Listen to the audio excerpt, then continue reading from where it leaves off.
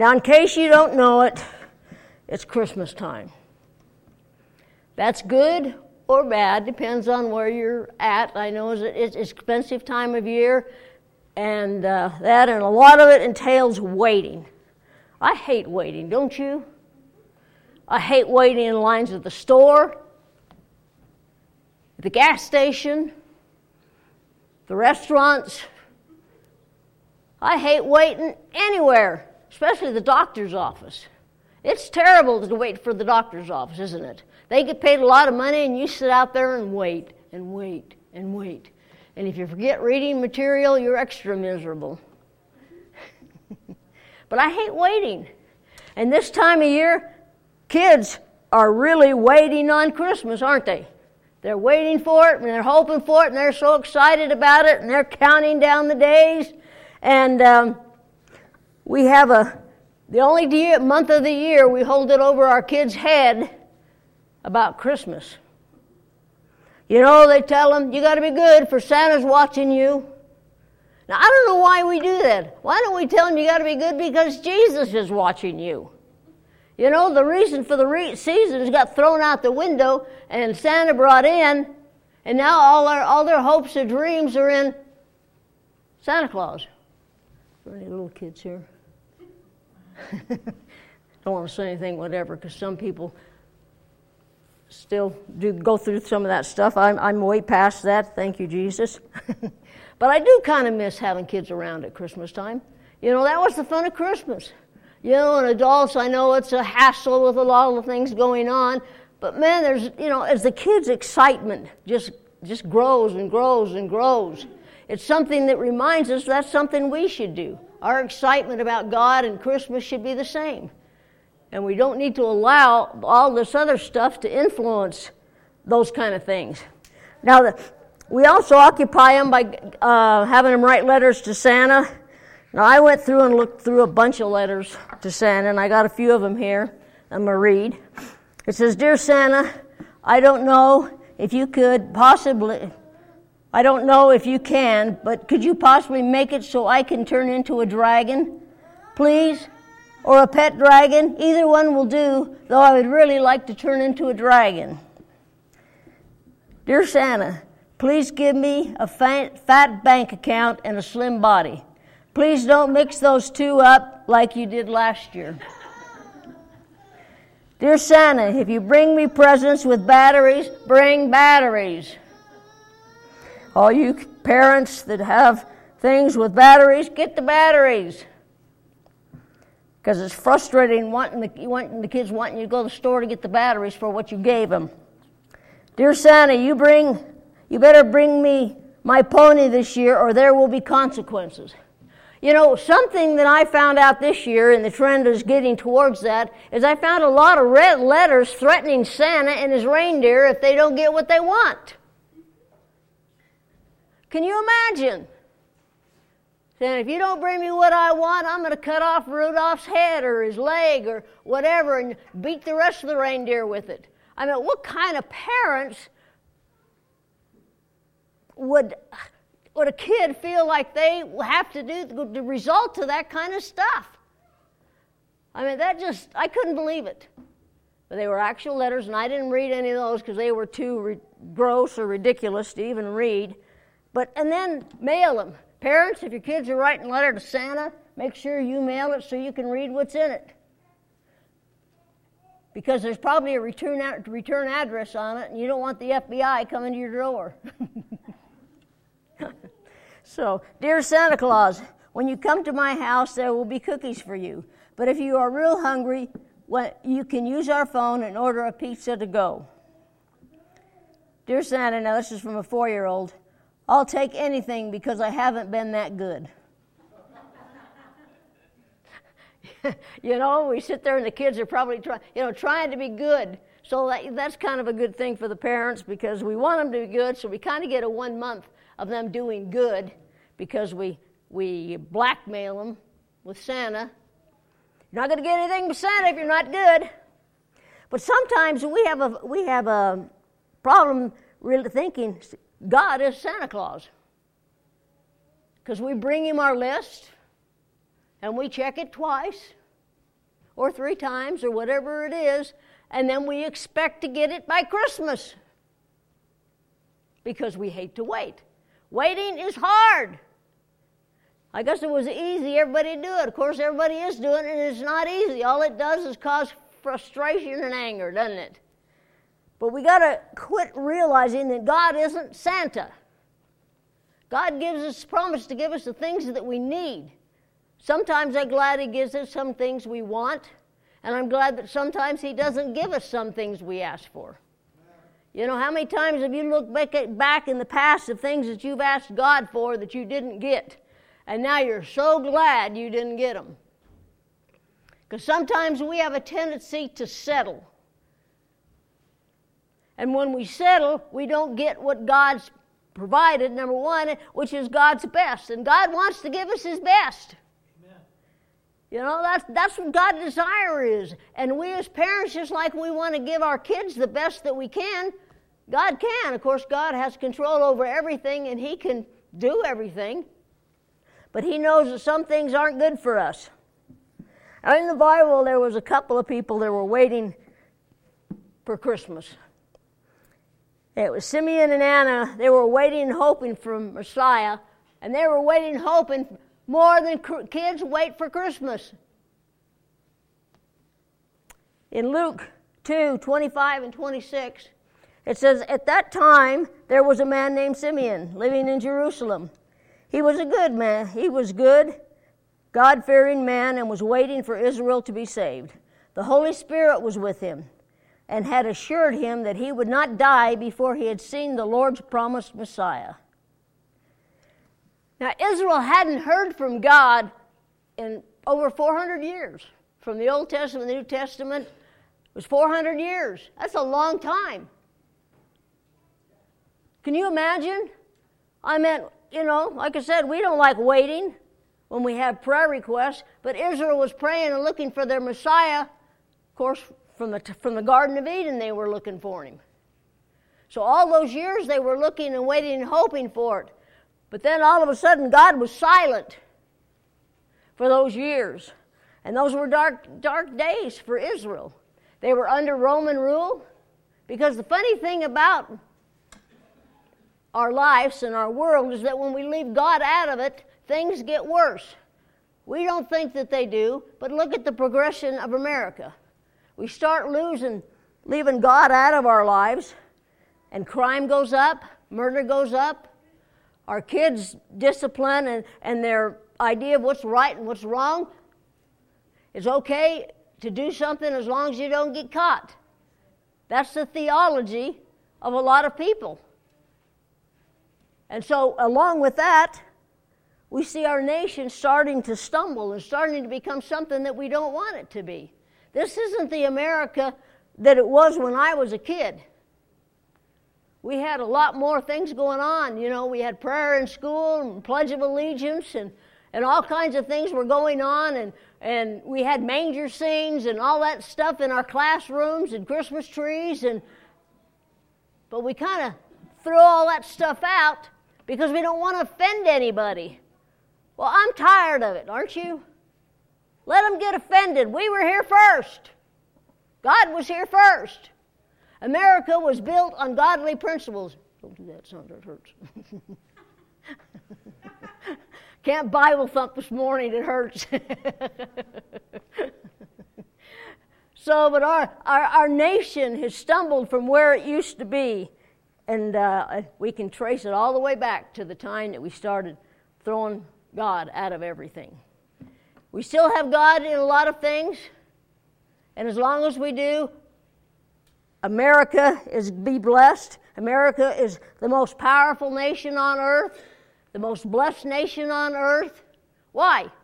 Because we still have God in a lot of things. And it's because believers still live here.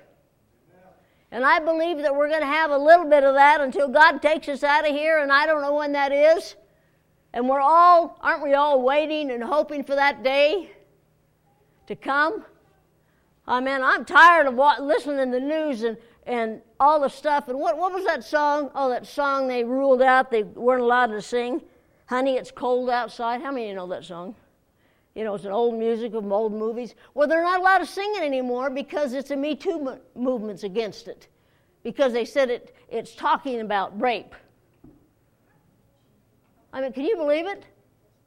I mean, everything, you're so afraid to do anything, and they're ruining Christmas, and they're ruining everything from this stuff. Now, I'm not saying that we should there's a lot of things we need to deal with, but that isn't one of them. We've gone overboard. The pendulum used to be over here, now it's clear over here. Well, over here, because the right is right and the left is left. The left is wrong. But the pendulum's swinging this way, and I don't know how long that pendulum's going to swing until God says, I've had enough, and you're under judgment. I don't know. Only God knows that. So, but here's these people, and they're waiting for the Messiah.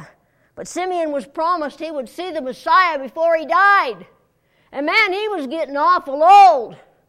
Now, if it was me and I was up there in age and I had this promise, I'd be, hey, God, I don't know how many more days I got left. And, and you promised this Messiah, and I haven't seen him yet. Where is he?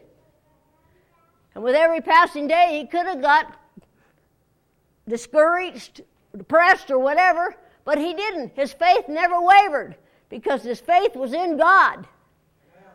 And when our faith is in God, life is better. Sometimes our faith wavers, and when our faith wavers, that's when we get into problems. Isn't it? When we don't trust God to do things, we try to do things on our own, and we force situations and make them worse. We struggle sometimes with loneliness, emptiness, insecurity, and even desperation when our faith wavers. The Christmas season is a major time for suicide and depression. So if you know people that are alone and don't have family or don't have people around that, encourage them, go see them, visit them, help them to realize that they're not forgotten, because it's a lonely time of year when you have no one. And we don't understand that kind of loneliness. There's a lot of elderly people that can't get out and go to church because of their health. That has always been one of my things growing up, was the people the forgotten people are those, the elderly. They can't go to church, and they've served God all their lives, and now they can't go to church. And that, to me, that's sad, number one, because I think God should allow them to go to church. So that's kind of a thing for me. But their faith can waver. But a lot of them, if you talk to them and you go visit them, you end up encouraged and blessed because you went and visited them, because their faith in God is so strong. I had a lady that I knew growing up, and I liked her a lot. And as she got older, she got Alzheimer's. And her memory was fading really, really bad. And she used to could quote a lot of scriptures. And as the disease progressed and progressed, she ended up with just being able to have one word. Guess what that one word was? Jesus. She forgot everything else in her mind, forgot people and who they were. And to me, that's the worst disease there is, because it robs you of who you are.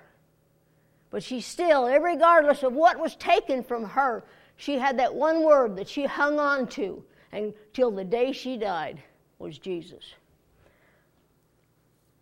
And if we hang on to that one word, everything else will fall in place. Because there's nothing in this world worth having if you don't have God. Luke 27-33. Well, 33, but I put 35 up there. Forgot to take the other two verses off. But anyway, led by the Spirit, Simeon went into the temple. When the parents brought the child Jesus into the temple to do for him what the law required, Simeon took the child in his arms and gave thanks to God. Now the Lord, you have kept your promise, and you may let your servant go in peace. With mine own eyes I have seen your salvation, which you have prepared for in the presence of all peoples, a light to reveal your will to the Gentiles and bring glory to your people. The child's father and mother were amazed at the things Simeon said about him. Now there's a lot of stuff in those verses. There's a lot of prophecies being fulfilled. A light unto the Gentiles. That was something that the Jewish people would never, ever, ever, ever say if it wasn't for God, because the Gentiles were dogs to the Jewish people. But he came to be the light even to the Gentiles, and he knew that because God revealed that to him. And the Holy Spirit led Simeon to the temple that day. And he's the one, basically, what you have here is you have Simeon dedicating Jesus to the Lord. That's where we get our dedicating babies to the Lord, something that happens. And then, basically, the same time, he's officially named, because technically the baby doesn't have a legitimate name until he's dedicated to God. That's when he gets his name. And then on the 8th day also, because this is the 8th day, they circumcise him.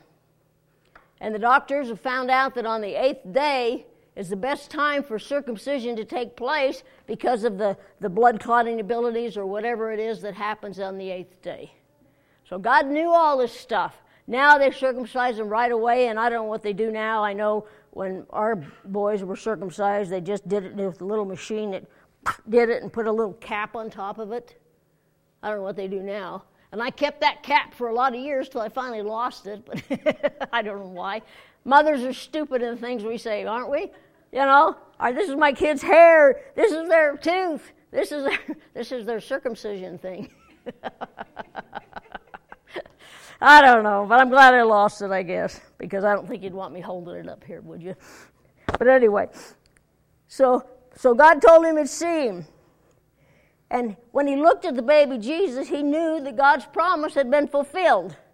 Now, I don't know if Simeon expected a full-grown Messiah or a baby. You know, he didn't know that. He didn't know what he was looking for. He just knew God said he would show him the Messiah. Now, if he'd been expecting a full-grown man or a warrior king like the Jewish people were expecting, they weren't expecting a baby. They were expecting a king to come in and deliver them, someone that would lead them in war. So, but he didn't even hesitate. And when maybe God is starting to provide for our needs, but we're not recognizing it, because we're expecting God to provide our needs the way we expect it to be done. And so we miss it. And we think God isn't answering my prayer. But we know that God doesn't answer everything instantly. Sometimes it's a process. And we don't see where we're at in that process. But if we give up, if we lose our faith, it breaks the process. It breaks that continuity. Try and start your car if a wire to your starting system is broke. The continuity is lost. It won't start. You have to get it fixed. So maybe we're in some of that situations. I'm saying we because I'm there too. I expect God to do things in certain ways, and when he doesn't, I get angry sometimes, and I tell him I'm mad. Might as well, he knows anyway. Amen. And if we don't acknowledge it and tell God about it and ask him to forgive us and heal our hearts and help us to think about situations differently the way he thinks about them and trust him with those things, then we'll be a lot better off in this world. Because remember, God hears every prayer.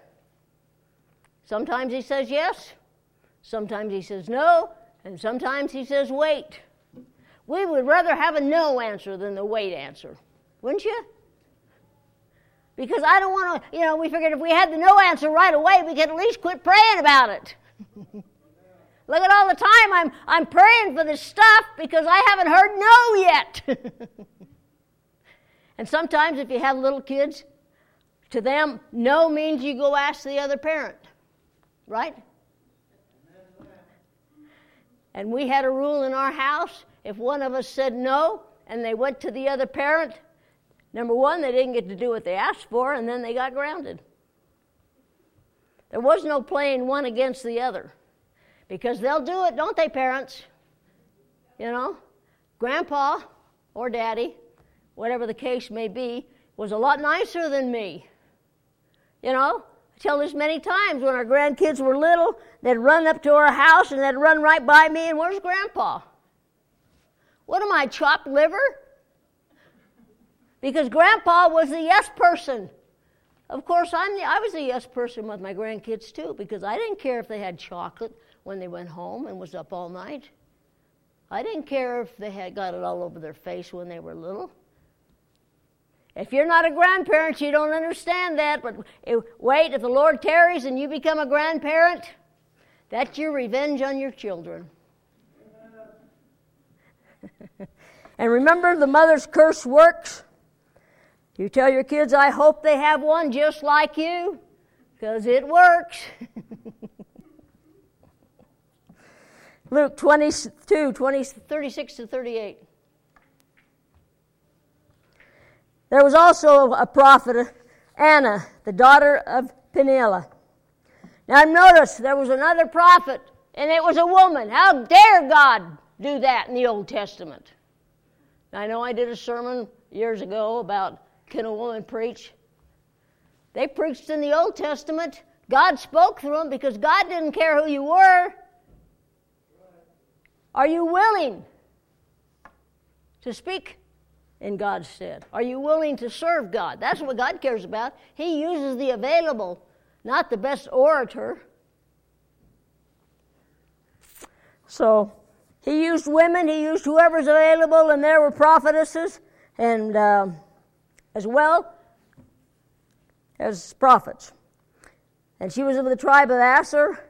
She was very old. She had lived with her husband 7 years after her marriage, and then was a widow until she was 84.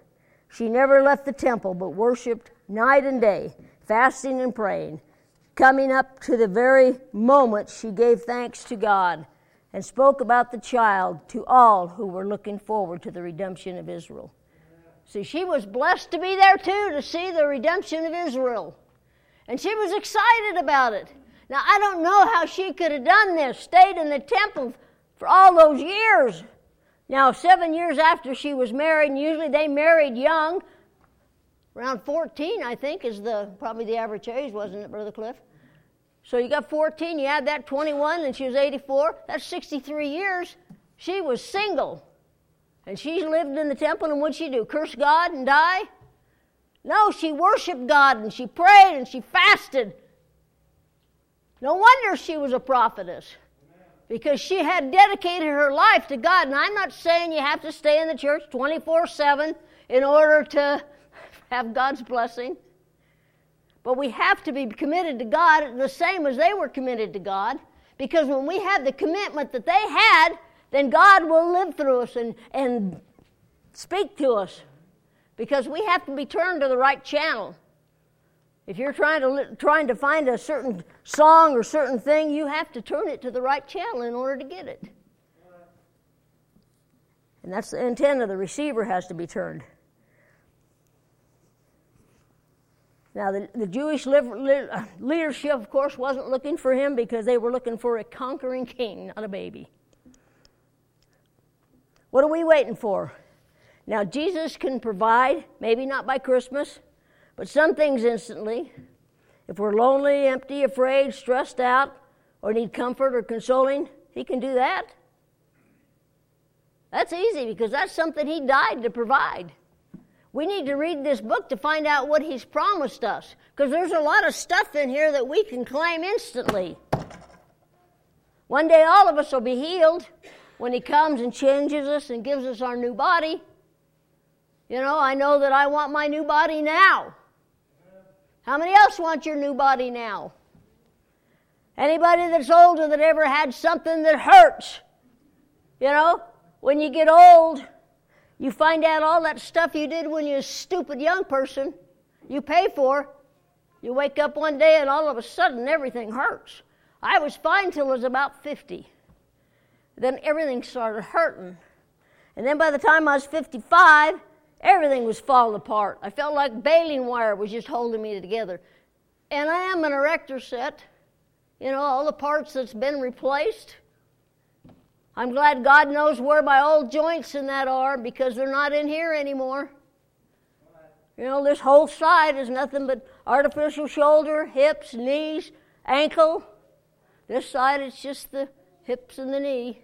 I'm trying to hold off on the other stuff. I got other people's bones in my body.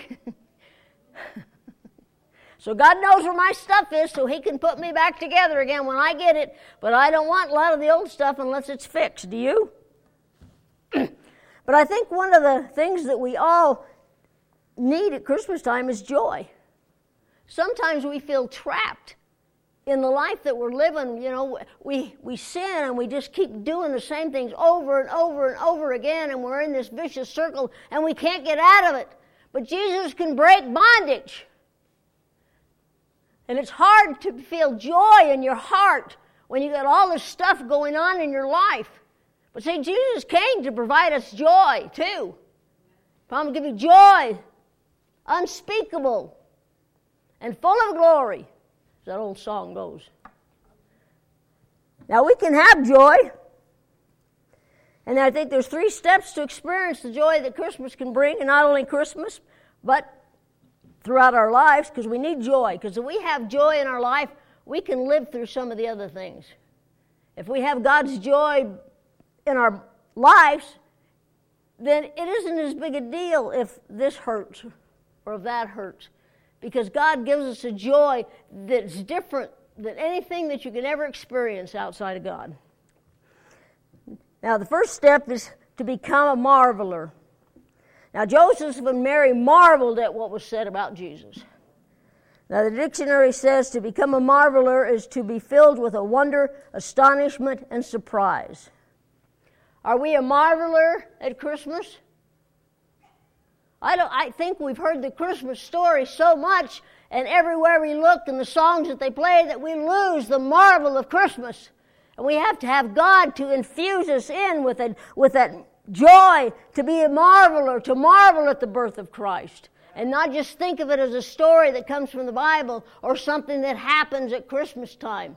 Something that we do. We put up a manger scene outside so people will know, hey, we're religious. We need to become a marveler in order to be able to appreciate Christmas. Now, we need to look at Christmas through the eyes of the first witnesses because they were marvelers. We need to look through the eyes of Mary, Joseph, the shepherds, Simeon, Anna, or the wise men and get a fresh perspective. If we could only see through their eyes. Now, I'm sure Joseph and Mary really were marvelers, because if they said that about your kid, wouldn't you, what in the world is he talking about? My kid? Of course, we all think our kids are going to grow up to be perfect or president. Of course, nowadays, I don't think I want my kid to grow up to be president. Especially if they're conservative and try to be righteous. Because the more righteous you are, the more they tear you down. So, Luke 2:27. Moved by the Spirit, he went into the temple courts. The second step to experience the joy of Christmas is to become a mover. When the Holy Spirit promised Anna and Simeon to move, they moved. They were movers. Everyone in the Christmas story were movers. Mary was moved and said yes to God to give birth to Jesus. Joseph was moved and took Mary as his wife. The shepherds were moved and went to Bethlehem and seen the baby Jesus the angels told them about. The wise men were moved and followed the star. When God prompts us, we need to move. They didn't just sit around and say, oh, next week, I imagine us to be there next week. No, they left right then. The wise men, it wasn't just a 30-day journey to get here, it was years. It was 2 years it took them to get there. That's a long time to travel following a star. How do we know it took 2 years? Because that's actually, ruin your Christmas story, Jesus was about 2 years old when the wise men came. How do we know that? How old were the babies that King Herod killed? 2 years old and under. Because the wise men said, he asked them, when did you first see the star? And they told him, and that's why they killed him. So that's how we know how old he was at that time. So don't let it ruin your season. Still put Jesus in the manger, because it doesn't make any difference. Because Christmas isn't actually when Jesus was born anyway. Wasn't the day of his birth. And that's okay. That's the day we celebrate it. I've never had a birthday when I was a kid on my birthday. Actually, I only remember one birthday party my whole life. Because I was born the day after Christmas, who wants to go to a birthday party then? You know? So I really got cheated. And then I had a twin sister, so I really got cheated. Then I hated it because, we make all our kids get up for Christmas. No one can open a present till everybody's up. But my sister was more anxious about opening presents than me, so she got up and had everything tore open, and I got up and looked and knew that I had the same thing, just a different color. So it kind of ruined the excitement, But when God prompts us to do something, we can't hesitate. Because if we do, we could miss a Christmas miracle. Or just a miracle in general. Salvation is a miracle. And people that don't hear the gospel message, they can't receive it. They got to hear it first. How many here got saved without hearing the gospel? Nobody. You have to hear the gospel. If I didn't hear the gospel, I wouldn't be up here today. So we have to become a mover. Luke 22:34. Then Simon blessed them and said to Mary, his mother. Now, I don't know. I think this was probably a prophecy to Mary because he just spoke to Mary. Because he probably knew through God that Joseph wasn't going to be around when this tragedy was going to strike. And we know he wasn't. So there's a little prophecy right there in there that we kind of overlook. There's so many things in the Bible and in a Christmas story and things that we overlook. Just little tiny little nuggets that if we miss because we just run through it.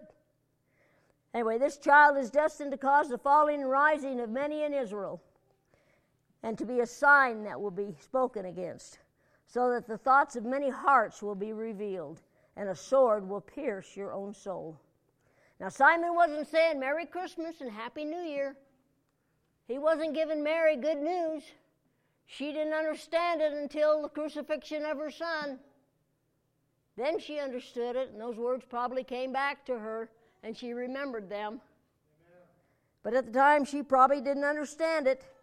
But see, Christmas splits people into two camps and forces people to make a decision about Christ. And we see a lot about it. I'm thankful we have a president leadership now that we can say Merry Christmas. Aren't you? Man, we can say Merry Christmas. That's deliverance. I'm excited about that because I like to say Merry Christmas. And I hate all this happy holidays stuff. You can keep your happy holidays and I'll keep my Merry Christmas. But there was two camps. It forces you to make a decision about Christ. Jesus is either a rock you build on, that's the rising, or he's the rock that you stumble over, that's the falling. We can't stay neutral about Jesus. We are either for him or we're against him. We're either moving closer to him or we're moving further away. You can't stand still. We can't stand still in this life. Every moment we get a little older, don't we? I'm older today than I was yesterday, and I'm going to be a lot older than I was last year. I'm going to be as old as Pam is this month. And I feel every year. How about you?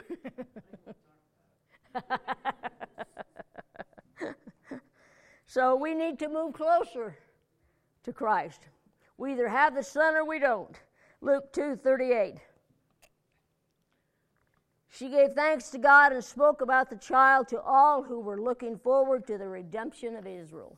She couldn't help but talk to the people, anyone around her that would listen. Look, this is the Messiah. This is he, the one the Bible talked about.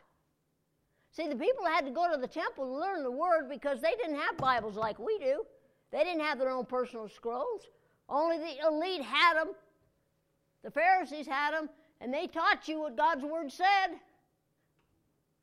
But if you came to the temple every day or every week like you're supposed to, you would learn the prophecies about the Messiah and all the things that they should have learned. So when we become marvelers, we become movers, which leads us to become messengers. And that's the third step to experience the joy of Christmas is to become a messenger. Do you have family or friends who are caught up in the preparation of Christmas? They might be looking for forgiveness, maybe some comfort, maybe some joy. See, but the nice thing about all the problems of this world is we have the answer. You know, we act like sometimes that we're, secret agent? Secret agent, man, that song?